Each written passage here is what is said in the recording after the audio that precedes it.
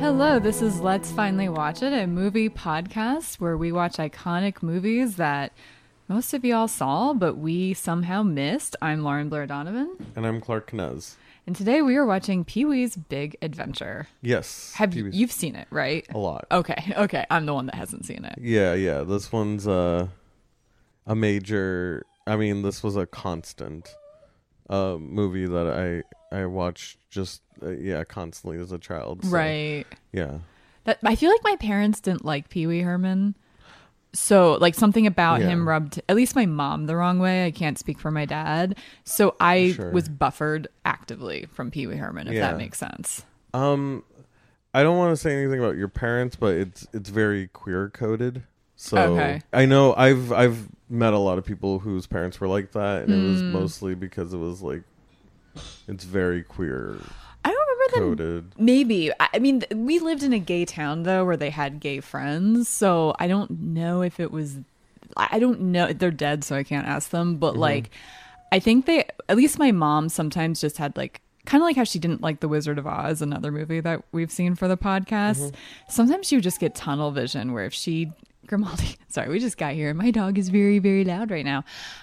Very happy to see our Uncle Clarky. But if, like she didn't even think... She hated Steve Carell because she hated Michael Scott so much because he was just a creepy guy and couldn't appreciate the humor of Michael Scott. So sometimes she would just kind of get in her own way. And if anything rubbed her the wrong way or was someone that she wouldn't have wanted to be friends with in real life or something, like, I'm assuming it's a pretty eccentric character. That's kind of the too long didn't read I've gotten from culture. Like, I don't know. Yeah. I mean, it depends on what year we're talking about, because I'm guessing it was probably after the scandal. Pee-wee Herman, Paul Rubens. Was that in the 90s? Yeah, but that was in the 90s. I forgot. It was like 93, 94. I think it definitely put a damper on all that, but there was also like a backlash before, like what I was saying. I didn't know it was queer coded. I had no idea that is. I don't know a lot about Pee-wee Herman, weirdly enough. Like I know what I know, but it's not a lot.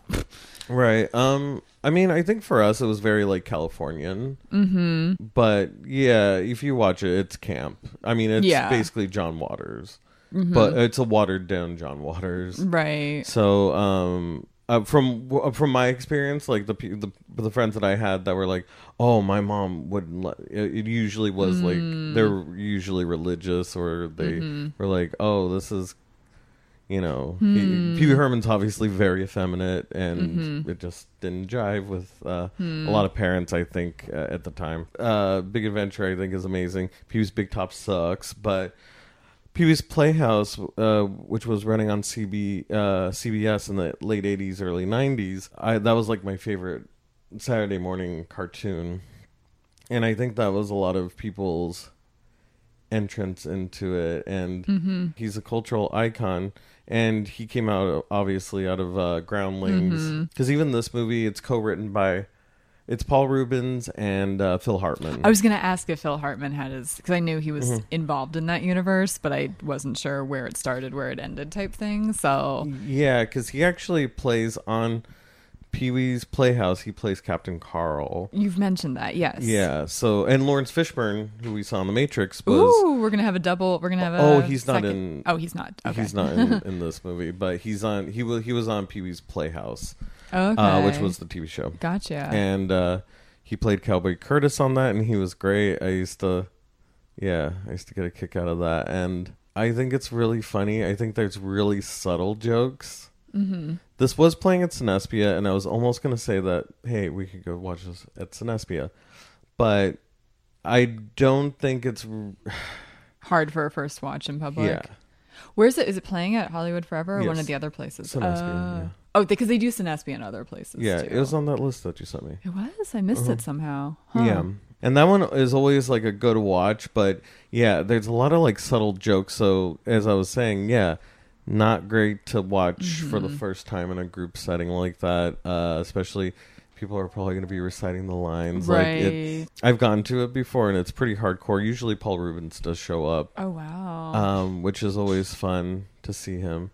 And he's always very funny. I'm like really sad that like that scandal came out. He didn't harm anyone. He was harming himself, and or that's what the Christians would say. Self-harm. Yeah, what's self-love, but there's like another expression. What I don't understand about those theaters is what do they think people are doing in there? Like it's kind of entrapment. Like no, it's literally entrapment. Like, and I'm not saying I'm pro masturbating or not masturbating in the theater. I'm not making a moral ruling. I'm just saying those theaters are for pleasure. Mm-hmm. Yeah, I mean it really is pre-internet. You know what I mean? Even back in the day, pre DVDs, VHSs. Mm-hmm. But yeah, it's just silly to me to. Isn't the theater just as guilty for supplying it? You know what I mean? Yeah. Like it's like I don't know. The semantics of it don't make sense. I think is what I'm trying to say. Well, I mean, it was really like I don't think it was random. I think he was targeted. I think so too. And I again think that he was he was especially targeted because of the queer coding and stuff, especially on the TV show or the Pee-wee's Playhouse. It was very. Like, you know, you had Cher on there. You had, like, the Del Rubio triplets. Like, all these, like... oh, yeah, we tried to look for them in Holy Cross Cemetery on the episode of Creepy and Kooky. One of the ones that you were on with me. You were talking about the Del Rubio triplets. Yeah, I remember that. Yeah, and they used to go on there. Like, Frankie and Annette, they would have on there. And it was obviously, like, very, like, throwback, like, camp. And...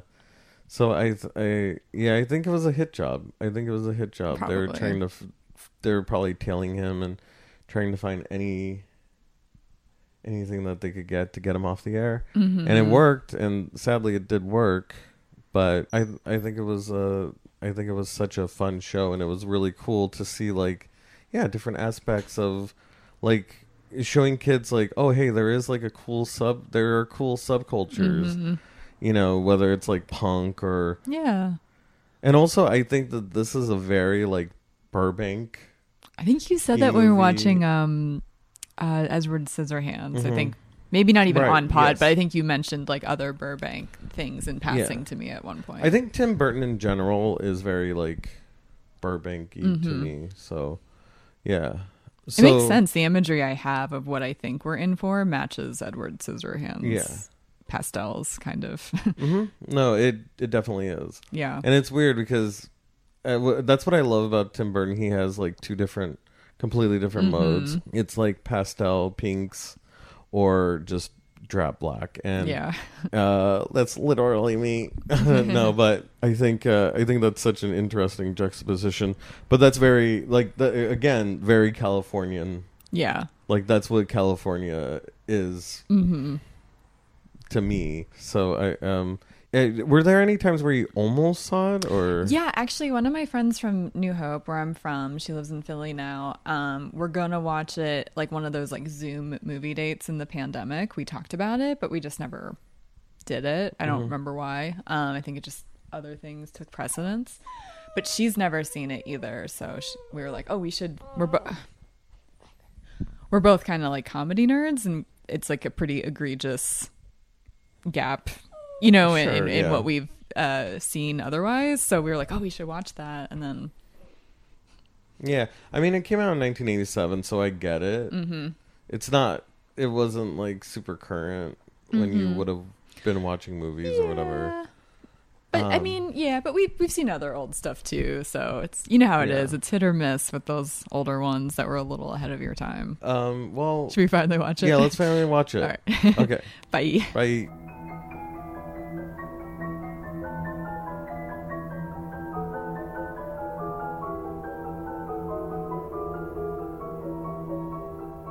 We're back, and I have seen Pee-wee's Big Adventure, and Clark has rewatched Pee-wee's Big Adventure. I sure have, yeah.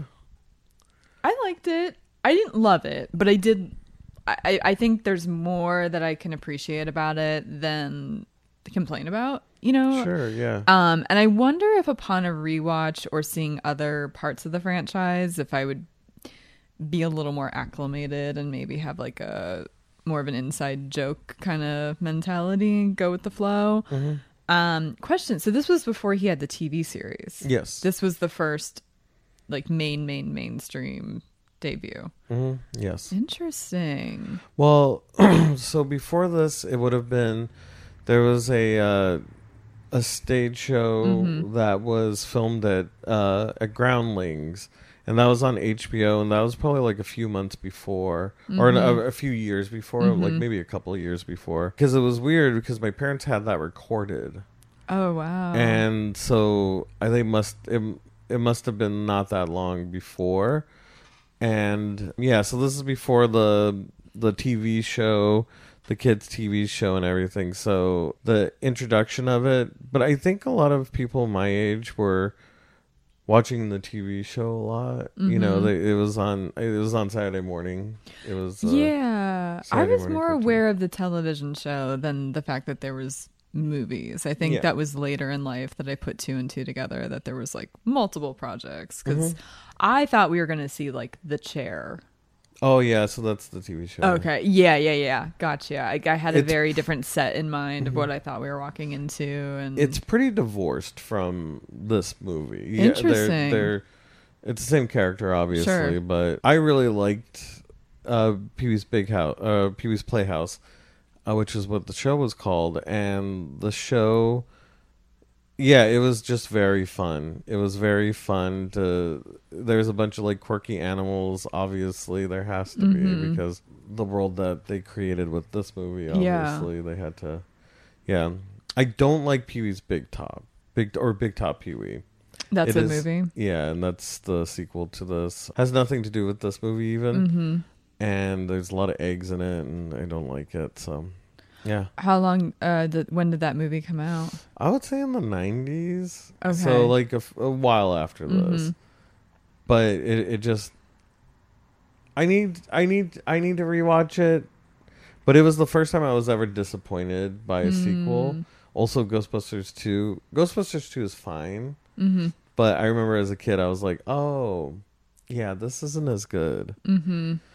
Compared to a lot of other sequel, there were so many other movies at the time where I liked the sequel, though. Which, you know, being like Back to the Future 2, and, you know, there's so many good sequels growing up, but yeah, those were not them.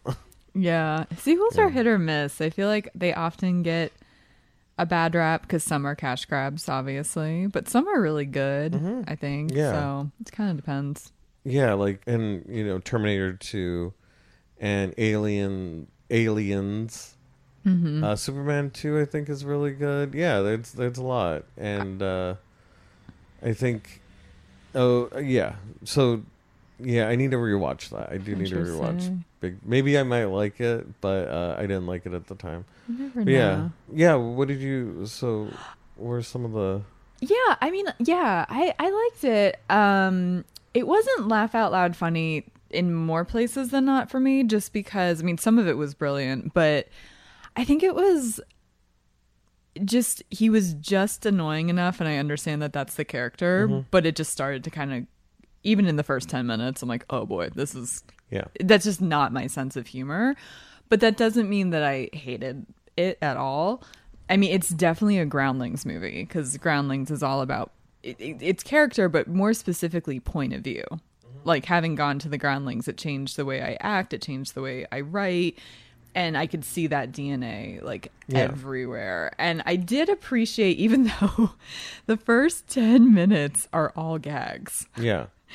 And it got a little old, but I also appreciate visual gags, and I like how that was laced in throughout the movie. So even though I kind of was like, okay, this is getting to be a bit much, I don't know, I'm kind of talking out of both sides of my mouth, because it's one of the things I actually did appreciate about the entirety of the movie. Yeah, there's a lot of physical humor in it, physical gags. I mean, obviously that's probably what I liked as a kid. Yeah. And as I grew up, like, I started noticing more and more like details where I could appreciate like certain jokes a little bit more because I was had the wherewithal to realize that those were jokes. But yeah, those visual gags, they're so weird. That's why I was saying like this movie is very like California weird. Yeah. And especially like the 80s. Like I think that it really does kind of capture the 80s. Like it was just kind of like, oh yeah. Yeah. Well, his whole house, all the contraptions that do all the work for him. Like at one point I turned to you, I'm like, my God, there are so many gadgets. But it was such 80s style gadgets. It wasn't futuristic. It wasn't 50s. It was just very like the coloring, of like the tubes with like the hamster stuff. Like all of it was just an 80s regurgitated in a house. Right. Like, kind of felt that way. But like, yeah, it's funny. There's two things that this movie somewhat reminds me of. One is actually a sequel. Well, I mean, it's the whole franchise, but Airplane 2, the sequel. Yeah. That's a sequel that I actually like more than the original. And I like Airplane fine. I just think the ridiculousness of Airplane 2 is revved up to an 11 in a way I super appreciate. So there's some of it.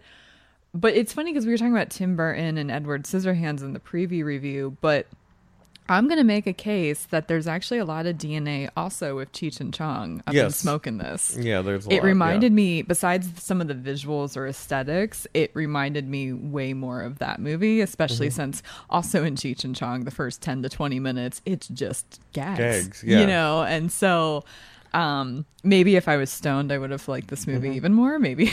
Yeah, for sure. Maybe that is why I'm like a little lukewarm on it, you know? But yeah. I do appreciate, though, that I think it aged fine. Because there's really nothing of its time besides, like, the fact that it's so clearly an 80s movie, like we just said. Like, it just stays in its lane. It's just Pee-wee's point of view. Yeah. He likes his bike more than anything in the world. He has to find his bike. He's singularly minded. If this is true, what else is true with this character's perspective? And that tends to age fine because it's not like a hot take. Right. I know. It's not.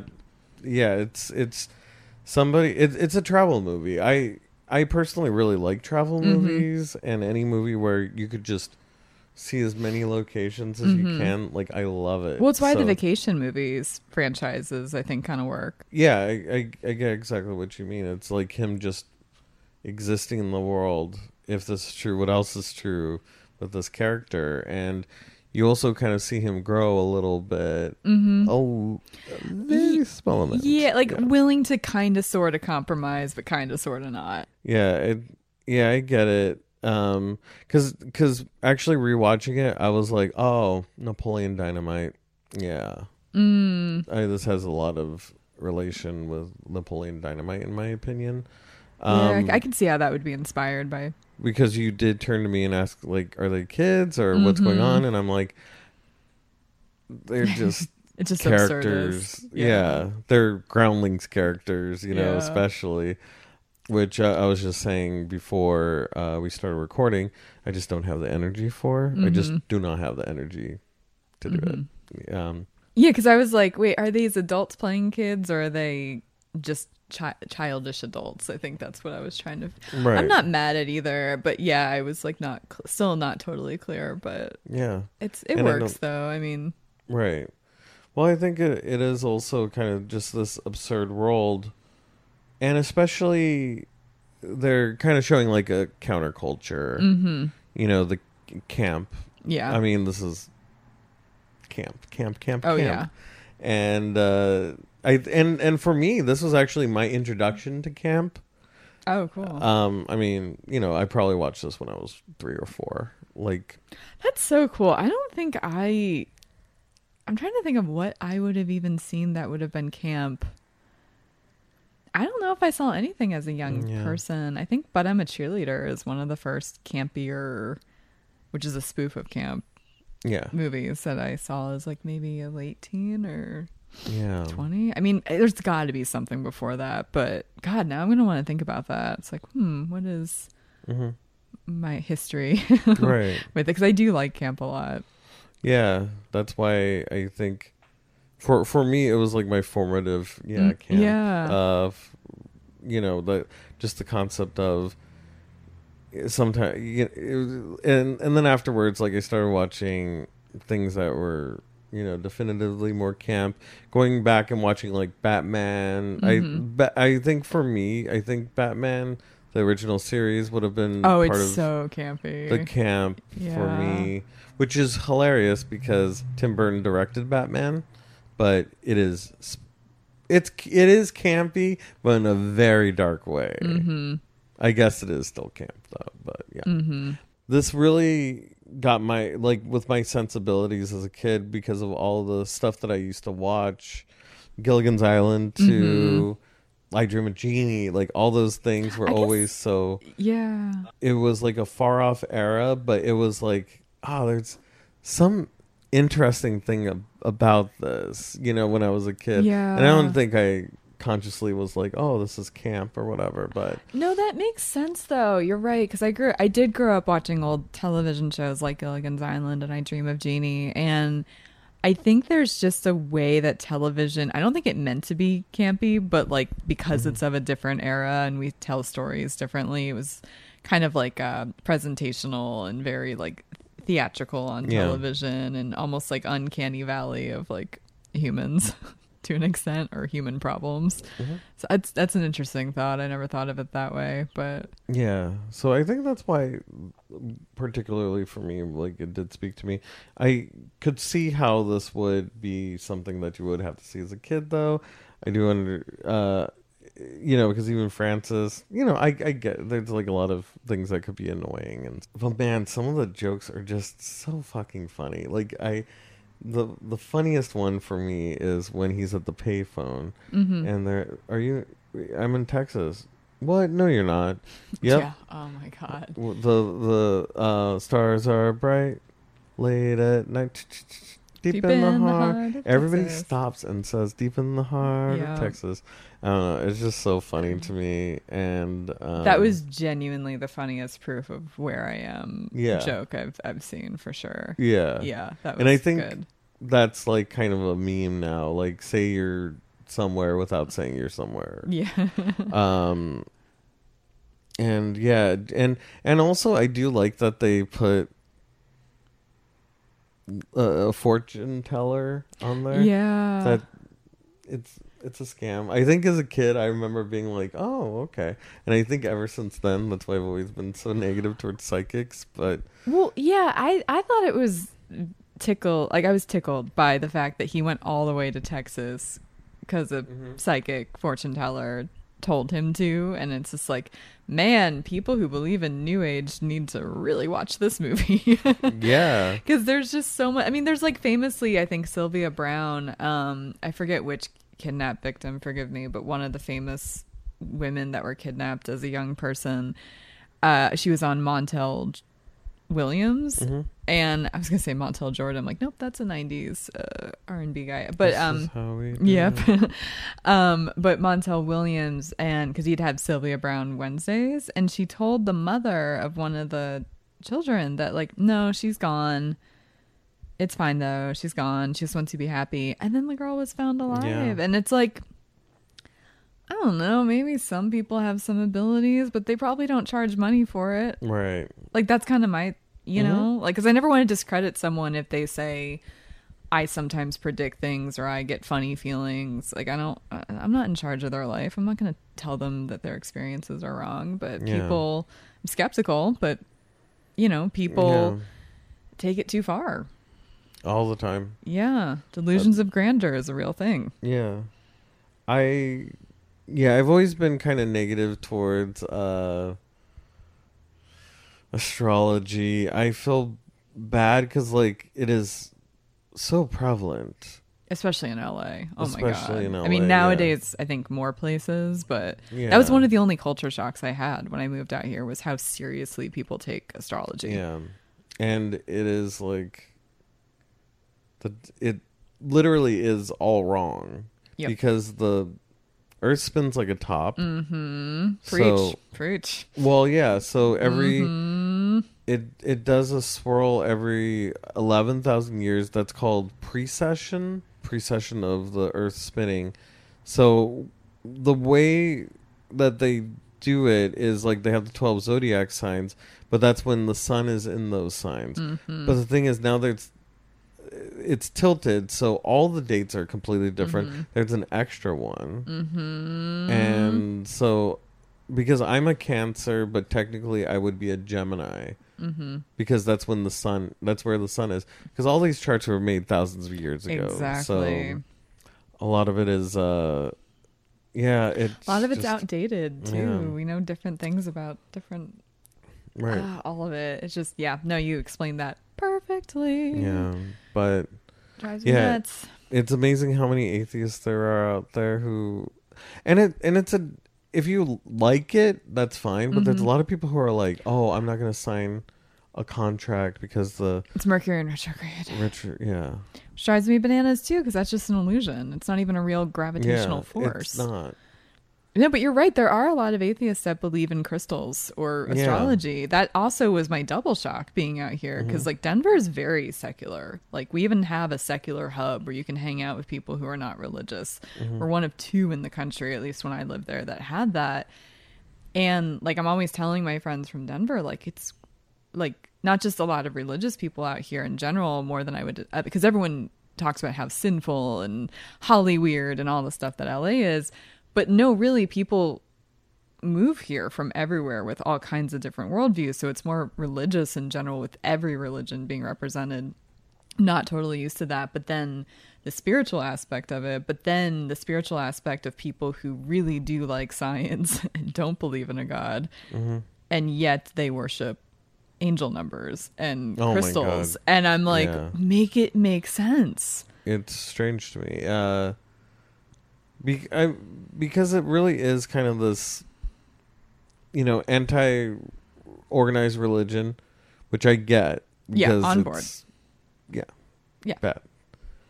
But it is so weird because it's like they're picking up things that are just on the internet. Like it's not even.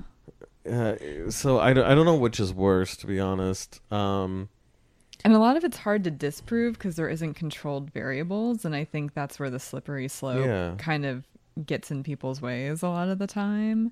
And the thing is, a healthy, relationship with the stars is fine. Yeah. Like if you want to know, like right now, Beetlejuice, speaking of Tim Burton, Beetlejuice is going to be going supernova within decades now. They thought it was going to be centuries, but now it might be in a few decades, and it's going to be bright as heck. It's going to be massive in our skies. And like, hey, cool. Like, look at stuff like that. But I know that when that happens, people are going to be like, oh my God, this is a sign that I need to do this. And it's like, no, you're putting a human view on the natural world. Yes. When that's so self-centered to me.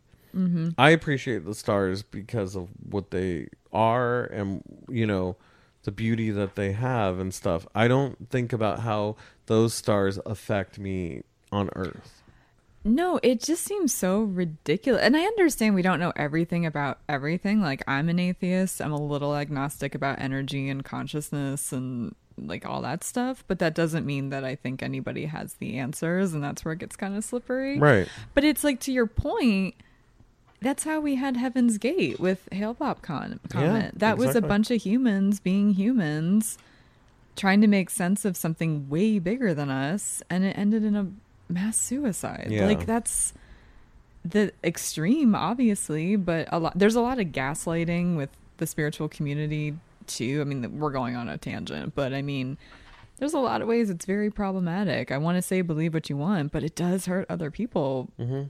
Even the innocuous silly stuff like this, like, I don't know, because it preys on people who are struggling, right? Like Pee-wee going into, because he's trying to find his bike because the cops won't help him, and even his friends are a little apathetic. Just get a new bike and da da da da. It's like when you have nowhere to turn, you turn to religion or spirituality, and there's a lot of quacks in both camps. Yeah, and it was purely luck that brought him there, but luck doesn't satisfy the human spirit for the most part, which sucks. Which just it's not fate. It's just things just kind of happen sometimes. Yeah, I guess I had never thought about that much from this movie, but yeah, it shows you. Yeah, it's a weirdly deep layer, and I just like that. because I wasn't here, I wasn't in LA in the 80s, so like I kind of appreciate that they slipped that in there, as I guess there's always been all these like LA psychics out here and stuff, and thought it was a scam. I mean, Scientology too, yeah. It's a fun detail. And I love when they're all laughing at him because he asked about the basement. Mm-hmm. Why are they all laughing? And they take a photo. And the kid took a picture of him. Like, they were laughing so hard. And like, what? I don't know. It's such a ridiculous. Yeah, of all things to laugh at him throughout the entire movie, that was like the part. Yeah, that's probably the least. Yeah, least of their concerns. Yeah. One of the parts, I didn't laugh out loud at this. I just really liked the visual when he and the waitress, Simone, was it?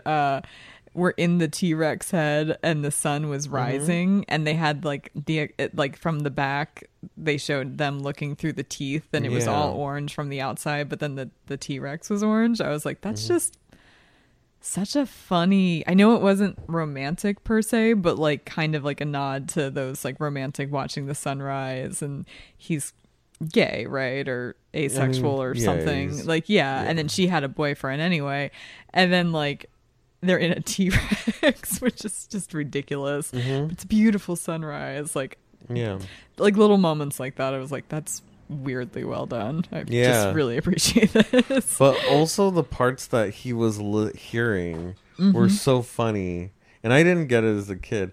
Simone, let's talk about your big butt. And like these double entendres. Everybody has a big butt. Everybody has. Let's talk about your big butt. And it's like, okay, I get where that gigantic man, we looked it up, in 7'8". That's how tall he was. Yeah, that's insanity. Like, because I turned to Clark and I'm like, how tall is Paul Rubens?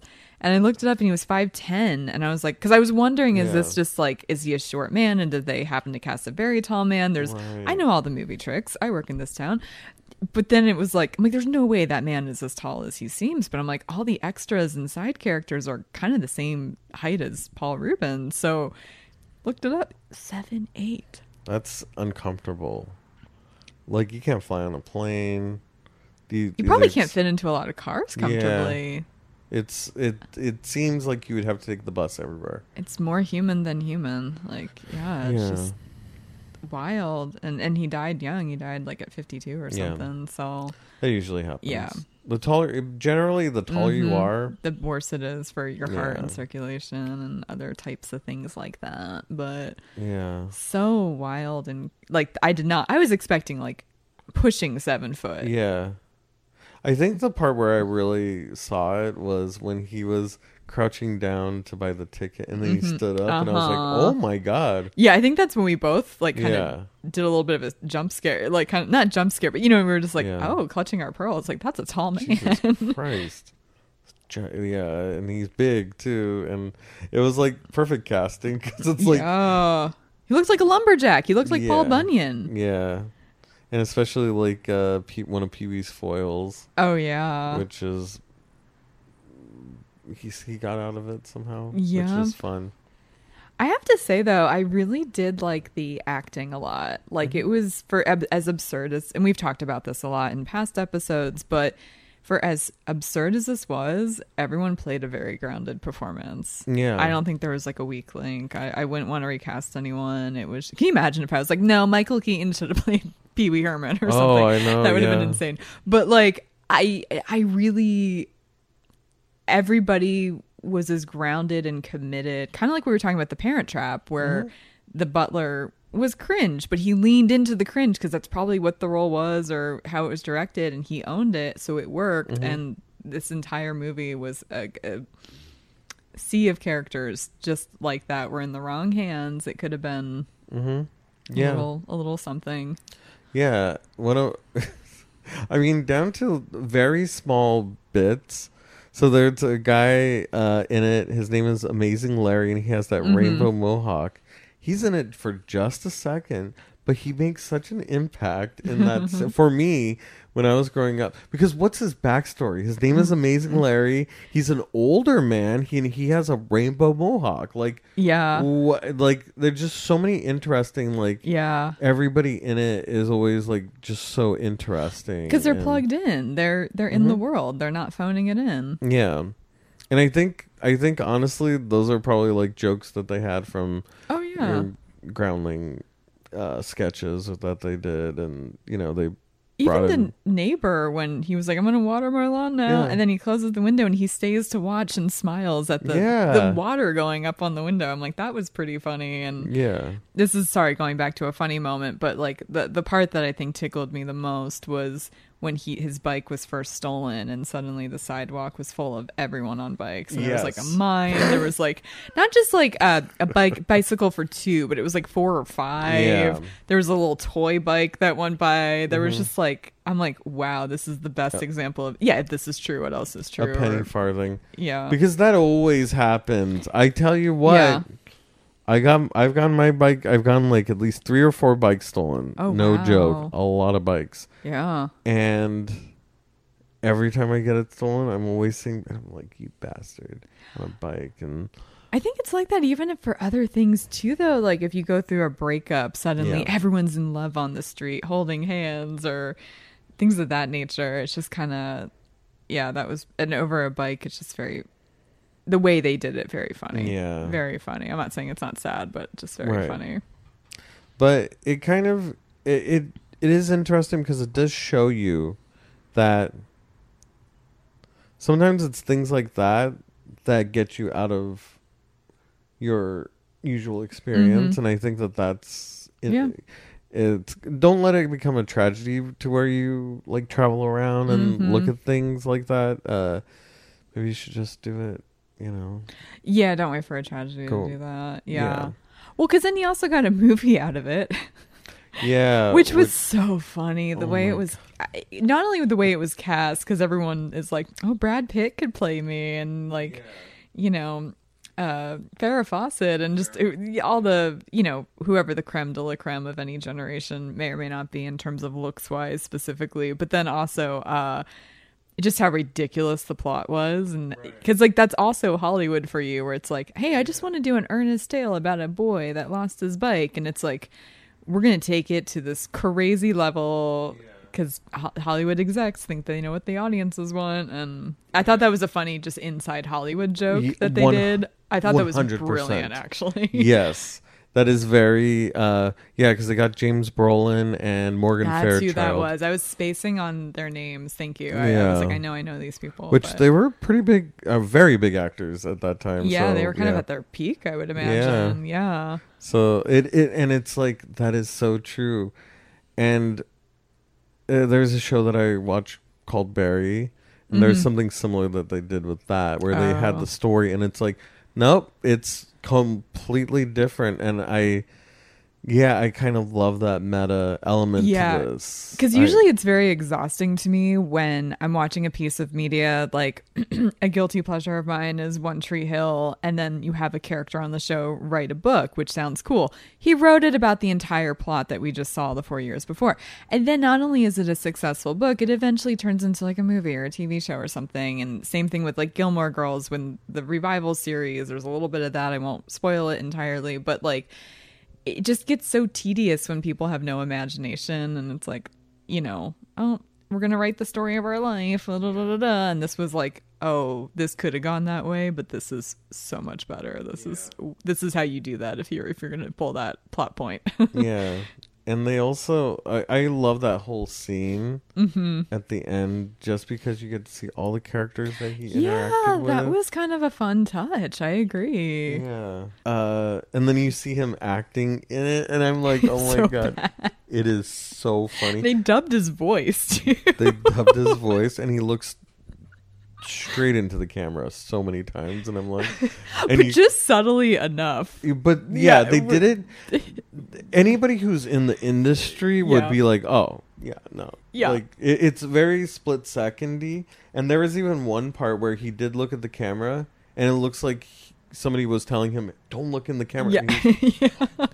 And it was just, you could tell what he was doing, and that just shows that great like physical acting, like very good physical character acting. No, I completely agree. And even at the end, I was wondering if it was an homage, even though it was only a few years later, to E.T. when they bike across the screens and it's like silhouetted. I was like, is that like a little shout out to the extraterrestrial or not? Also, Jan Hooks. That was such a small but fun role. And you said so she improvised it? She improvised part of it, like the beginning part of it, I think. I think when they're outside, I think they had to do because she said, "Oh, he's making Adobe." And it's like, you don't, I mean, you do make, well, I guess you could make it. Well, but anyways, yeah, she improvised most of it. Yeah. And it was very funny because it was the part where she's like chewing the gum and then she just takes it out, and it's just really weird and awkward. And that was one thing where I was like, oh, Napoleon Dynamite, that's a very Napoleon Dynamite. Oh, I can see that. Yeah. It doesn't have anything to do with the story. It's just a character quirk, and that's it. You know? Yeah, and it was well done too. It didn't feel like gratuitous, because I remember noticing she was chewing. I didn't notice when they were in the Alamo, but when they were outside, I was like, oh, that's so unprofessional. You're not supposed to have gum when you're doing any job that's involving speaking. And then she, literally the second I clocked it, spit it out. And I was like, oh, this was for a joke. Got it. Yeah. Hi, y'all. It's just such it was just such a pitch perfect character, because it was almost too much, but not quite. Yeah. It was just perfect. Like that person, you've seen that tour guide. It was exaggerated enough to be funny and not like hard to watch, but it wasn't out of control either. It was pitch perfect. Like you could, it's exactly how it usually is. And she's so good. May she rest. But speaking of may they rest, I mean, Phil Hartman, he had such a small part in this. Like I almost missed him being like one of the, was it newscast reporters? Reporter. He's so handsome. I never thought he was ugly, but like he's always in costumes or playing kind of the wet blanket or like stuff that's just harder to like take in who he really was, because he was such a like the definition of a character actor. And I was like, wow, that's like a strapping 80s TV reporter. Like that's kind of wow he was a handsome really guy. He definitely. Yeah, I always knew him from like SNL and stuff, but and as Captain Carl in that's what I wanted to ask you about. So if this came first and he was one of 3 writers, what do you know why he didn't have a bigger role in this? Was he on SNL maybe? I don't think he really even, and people have talked about him even on SNL. He would write stuff for people and he's like, "Oh, I don't want to, no, this is for you. I don't want to do anything with it." Which is a great skill to have. But I think he was more at that time he probably saw himself more as a writer, because I don't know if he would have done that many movies at this time, you know. I think he was in Christmas Vacation. Nope he wasn't. I can't remember where I first saw him. I think I first chronologically saw him. Maybe I'm not placing SNL. Him, but I know that pretty well. Yeah, you're right. He's in something from this era, but he's kind of like a Eugene Levy before Eugene Levy really blew up. Where like, because Eugene Levy's in Vacation and in Father of the Bride, like he's like secretly kind of in everything. Yeah, so. He was in like, what was that one with John Candy? He was in a bunch, I think. Yeah, he was. I mean, he was in Splash. He was in. But Phil Hartman. Sad. It was just the anniversary of the 25th anniversary of his passing, which is crazy. It's horrible. I always really liked him. Same. And the caveman lawyer, and he always had so many memorable. I liked just him commercials on Simpsons. He was so funny as Troy McClure. R.I.P. Really, like. And such a talented writer.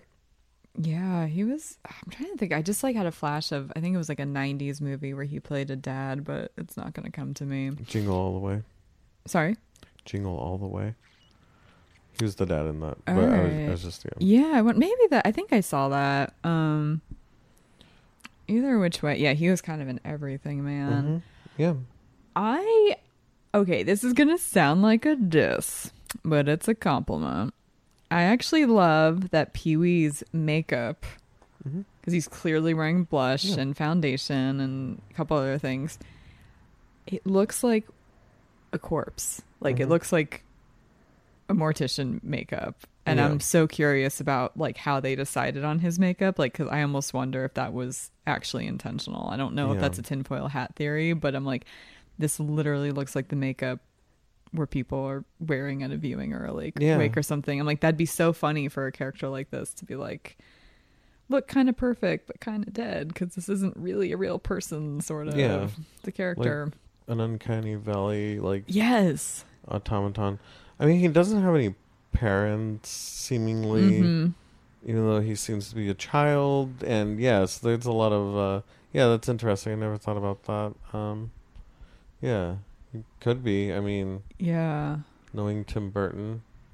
Exactly. And just the absurdity of, like, all these people that are involved too. It's like, oh, how should he look? He should wear makeup, but it should look like he's dead. Yeah. And I think he always, pretty much looked like. And that's another thing about Pee-wee that I always forget, is he was always on MTV. He was I remember him being at all of the, like, awards and stuff. He was just always there. I think one time he drove up in a little car, a very small car, and I was like a toy car. And he was just kind of always there. Yeah, I wonder about the whole dead thing. Because it's just such an interesting, even his outfit is very going, put on your Sunday best, we're going to Sears or going to church, or look good in your coffin. Like, there's a little bit of that. Yeah, and even Francis is kind of like that too. Yeah, Francis, that asshole. Yeah, we were just talking about the whole Titanic thing, the submarine. So this kind of the sequel to the Titanic, right? I know it's a dark joke, but about how, like, millionaires feel like they could buy anything that they want, and Francis, I was like, oh shit, he would have been on that submarine. Yeah, he would have been on. He probably was. Yeah, and rich people thinking that they could just get anything that they want, and he did end up stealing it. And I think he even acknowledged it, because even at the end of the movie, he was like, Pee-wee, none of this would have happened without me, right, Pee-wee? Which is so narcissistic manipulation. Oh, yeah. Like, oh my God. Like, I did the thing that's, like, altered everything and caused you distress, but now you got this reward, so thank me for it. Right. That's a narcissist logic if I've ever heard it. Yeah. And, he paid someone who looked right out of the 50s to steal it. He looked, they were just like, I just want somebody from the 50s. Yeah. Get a time machine, bring it back. So funny. So we were talking in the preview review. This is very queer coded. Yeah. There's a lot of instances, especially with, like, the convict. Yeah, for sure. Where they had the disguise and everything, and he dressed like a woman, and he gave quite the eyes. Ugly woman. My God. Yeah. Cute, but kind of ugly. But and the cop's like, I just want to look at your outfit. Cute little outfit. See, like, even that cop, love that cop, because it was just so really genuine. But there's a lot of interesting things like that. Going back to even camp is usually pretty queer. Yeah. And so it was it's kind of interesting, this being in the 80s. And I feel like a lot of parents, if they watched this first, they would have been like, oh, you cannot watch a TV show, I wonder too, though. I believe it, but I do wonder if some people watched it and it went right over their head too, because some of it's just subtle enough where if they weren't trained to be looking for these things too. I think we talked off pod, but my mom clearly did not like this because this was just not her sense of humor. Like, that character and the catchphrases and the laugh would have driven her up the wall in the first 5 minutes. So I'm like, yeah, that's why she was like, oh, let's not watch Pee Wee Herman, because me and my brother impersonating him would have been like the nightmare, because kids are parrots and they repeat everything. Oh, I used to act like Pee Wee Herman all the time. Oh my god, my mom would have hated you as a child. Like, that was just the shit that drove her up a wall. Oh, but going back to the convict though, I kind of did like the most obvious of like the queer coding was when he kind of did like a double take to Pee Wee Herman. Oh yeah, as that's the what woman. I meant. Yeah, because he was like kind of checking out, and then like, but then he got creeped out when they were falling, and he was cuddled up against him. So I was like, that was very interesting. Yeah, it was. Yeah, there's that, and obviously, he's very resistant to date Dottie, even though she is so cute. Oh my god, she's played by E.G. Daily. She was actually a pop star in the '80s as well. She was in like, I think she was in, oh god, it was either like Fast Times or which I didn't see, so maybe it wasn't that one. God, or she was in one like in an '80s movie. Oh, Valley Girl, I think it was. Yeah, but she was a pop star, and she's so cute. What'd she and sing? Funny. Songs I can't remember. Oh, okay. Yeah. But maybe we'll look up one of her videos, and as a kid, I remember being like, "Oh my god, she's so cute," and like, why isn't Pee Wee going for her? Yeah, and it's like, oh, okay, yeah, because he's not into her for reasons. Yeah, even like with Simone and even Elvira, Cassandra Peterson's in it, and she's like, "Let me have him first." And then he does his dance, and he becomes friends with everyone, and that's what I like about it. Is I kind of, if it is, it is queer coded, but they show that, when this person enters people's lives, if people just see him for the fun person that he is, he could get along and stuff. If you kind of get past these few things or whatever. I think there was a few things like that too, just about like not judging a book by its cover, because even The Convict, he looks scary, he looks burly, he broke apart his handcuffs to get away. Then what's his crime? He took off the tag of the mattress. I think he was lying about that. You know what? In my head, sure. I do not care either way, because I think it's such a funny joke. No, it is either a funny which joke. way. Yeah. Oh, I used to say that all the time. I used to say, "Oh yeah, I cut off the." Yeah, that's a really funny. Because it is like a dumb thing, but it's funny because he did give Pee Wee the same exact line Pee Wee gave Dottie. So maybe that's just code for "I don't swing your way." Like, right. Yeah. Exactly. I don't know. Yeah. I'm a loner. I'm a rebel. Deja vu. That was good. That was a good call out. Yeah. And then also Large Marge, that legitimately scared me. Sure. So bad when I was a kid. And I still watched it. I think I'm attracted to things I'm afraid of in a lot of ways. And that was so funny. And one of our friends, Jen Curcio, she dressed up like Large Marge for Halloween one year, and it was really funny. That's on brand. Yeah. It had like she had like big bug eyes. It was hilarious, but deep cut. I don't know. Yeah. Is she in any of the other movies or television shows? I don't think so. No, none of these people come into any of the shows. I love a deep cut Halloween costume though. That's even more impressive. Yeah, that was a good one, because people are like, people who do get it, it's like, oh. Yep. I've had a couple costumes where people are like, "What are you?" And then I explain it, and they're like, "Oh my god." Yeah. I think Vicky, the robot child from Small Wonder, is my deepest cut that I've done. Yeah, that one's a fun one. Janice. Yep, I was Janice too, which people weirdly didn't get, which kind of surprised me because she's a Muppet, but I guess she's a secondary Muppet compared to like the main cast. Right, and she's also not from like Miss Piggy. It's like, okay. Yeah. Yeah. I mean, now there's the whole Electric Mayhem show, but this was like 10 years ago. I was Janice, so. Which Cheech and Chong are going to be on. And, yeah, and you know what? That bar scene actually really reminded me of Cheech and Chong when they're in the bar. Yeah. Also, Paul Reubens is in Cheech and Chong. Oh, no way. Not the one that we saw, but I think he's in next movie. He reoccurs in the Cheech and Chong That's verse. cool. That's a cool marriage to me. Mm-hmm. Yeah. That makes sense.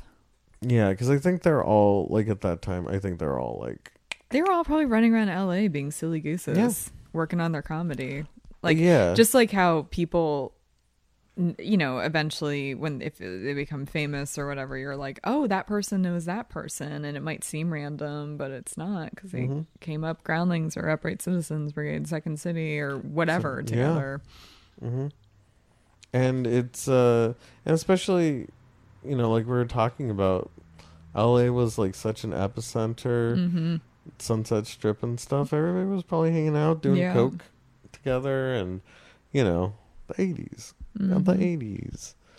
And even Twisted Sister was in it. Oh, that's right. I was like, is that Twisted Sister? Yeah, Dee Snider. I couldn't tell if it was like a parody of Twisted Sister, because Dee Snider had a little less makeup on. Yeah. You know, so I was like, no, that's him. That's him. And I just love that whole ride through the lot.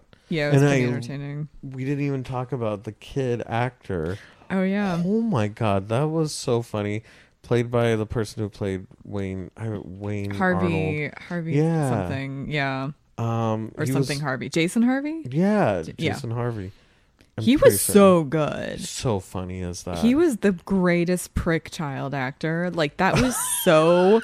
believable, like just like accusing the nun actress of not hitting her marks on time and just like being passive aggressive. Like, I'm like, what impersonation of an actor he worked with was he doing? Because there's no way he understood the nuance of that without going through it. Yeah, there's no way. It was so pitch perfect. He was really encapsulated that the kid, especially a kid actor, and with nuns in the background too. Just there was like baked in humor visually. And especially when they're showing it being gifted to him, it was, you see him and it's like, oh, what a sweet kid and stuff. Okay, this will be fine. And it's like, oh no, he's an asshole. Like, this little kid's an asshole. Which is most actors. I mean, not literally most, but I guess like it's so funny to me when the public's like, this person seems like such a nice person. I'm like, they've had media training. Yeah.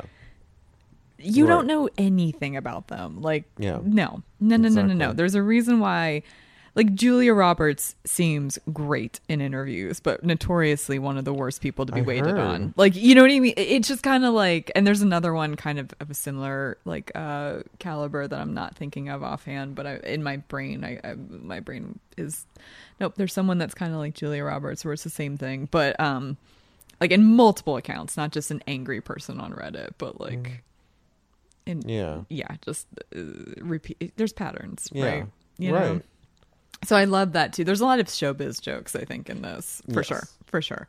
Also, Milton Berle, he gets into Milton Berle's entourage to get into the. Oh, that's right. To get into the lot, and I feel like they really just had a lot of fun, and I think I was reading that part of this was going to be a completely different movie. Oh, really? It was supposed to be something completely different, but I think what happened is Paul Rubens was just hanging out in the back lots, and this kind of just came up.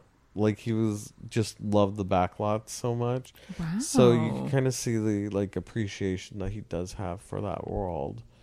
And so cool. And obviously, like, Tim Burton, he was very new, you know, to filmmaking. Obviously, I think this was his first live action, because he had done Frankenweenie before this, or Vincent.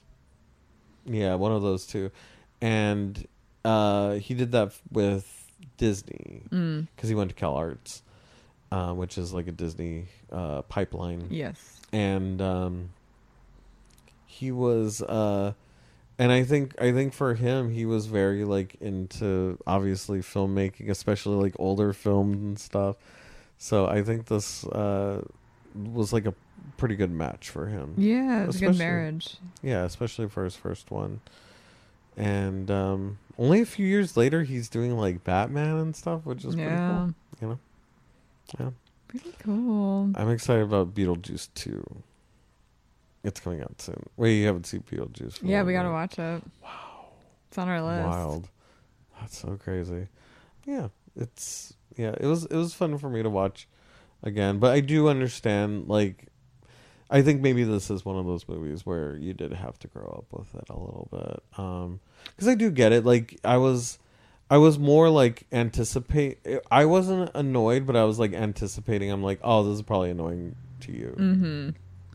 I mean, the more we're talking about it, obviously, like, I'm kind of raving about what I find funny. I'm not like having bones to pick, but yeah, I think precocious adults drive me crazy. So I think that's my main complaint. It was just, I don't dislike the character, but the character isn't my cup of tea too. I can appreciate it without loving it, if that makes sense. But I feel like if I was more inundated in this world, I would probably get more into it too. Because I do think it's pretty brilliant writing. Mm-hmm. Yeah. So I do like it. I don't know if I'd be like, oh my God, everyone has to watch it. But right. Yeah.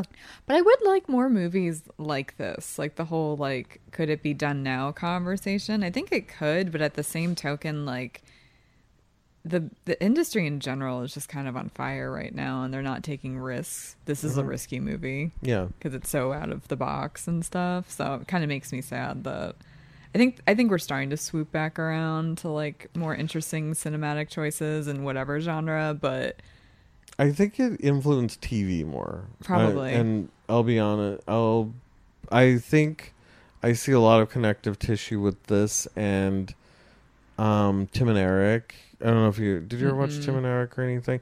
Like a lot of the absurdist, more like internet culture. I feel like this has more absurd Dadaist like connection to like absurd humor now. Yeah.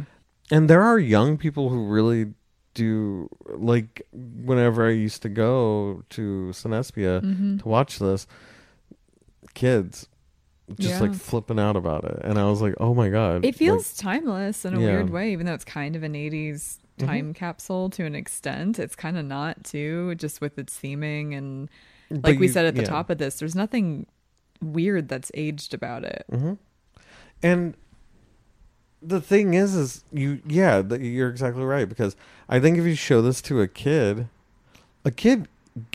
I think when I was a kid, I was just like, oh, I get what's going, because I feel like now that I've been watching more movies, like we've been watching or like analyzing, right, coming from I think I might be more of a visual person. Like I love just seeing things more than I like anything else in it. Sure. I think especially watching this as a kid, just like bright colors, and I was going to bring that up. It's a lot of bright colors, which kids, developmentally kind of need to be stimulated. And it's like, the whole pet being on fire. I remember being like, whoa, all the like nightmare sequences and stuff. Like it's, it has enough for kids to latch on to. Plus, it's about a stolen bike. Yeah. What's more? Yeah. Yeah. Stolen bike or stolen dog. I think those are the two universal plot points for children's movies. So, yeah, that checks out. Even adult movies, too. Yeah. I mean, not adult, well, movies for adults. Not erotic adult movies. Erotic adult movies. Because, like, that's what John Wick's about. Funny. Yeah. But, yeah. It was fun. It was fun to watch. And I think it's a very, like I said, Burbank. It just screams Burbank to me for some reason. I thought half of it. I mean, I knew a lot of it wasn't in Burbank, but like half of it, my first impression was like, Burbank? That's in Burbank. That's like where the Gap is. Nope. That's not where that is. And just really fun SoCal kitsch. No, I'm glad I've seen it, because it's a big cultural reference. That was definitely, I don't know if people looked at me the same way when I said I didn't see E.T. or Wizard of Oz or Star Wars. I don't think it was like people like, what? But I think it is like an iconic character that people know. Yeah. So people are like, what do you mean you haven't seen any of it? So yeah. And I was at the age where I should have grown up a little bit more with it than I did. So right. But so I'm glad I saw it, if nothing else. So yeah. Me too. I'm glad I saw it. Yeah. I finally watched it, and next week we're both going to finally be watching My Cousin Vinny, which for some reason I thought you had seen. I don't know why I didn't see it. I like Ralph Macchio. I like Joe Pesci a lot. Marissa Tomei. It's a pretty banger of a cast. Like, what the hell? Yeah. I don't know. I don't know how I missed it either, honestly. So that's what we're going to be watching. And also, we have an Instagram now at Let's Finally Watch It with underscores between the words. If you want to follow us there. Same with TikTok and YouTube. And I'm Lauren Blair Donovan at Blairosaurus Rex on basically all social media. If you want to politely stalk me, please. And I'm Other Clarksey on the internet. That's me. Mr. Clark Inez. All right. Well, we will catch you next week with My Cousin Vinny. Mm-hmm. Bye. Bye.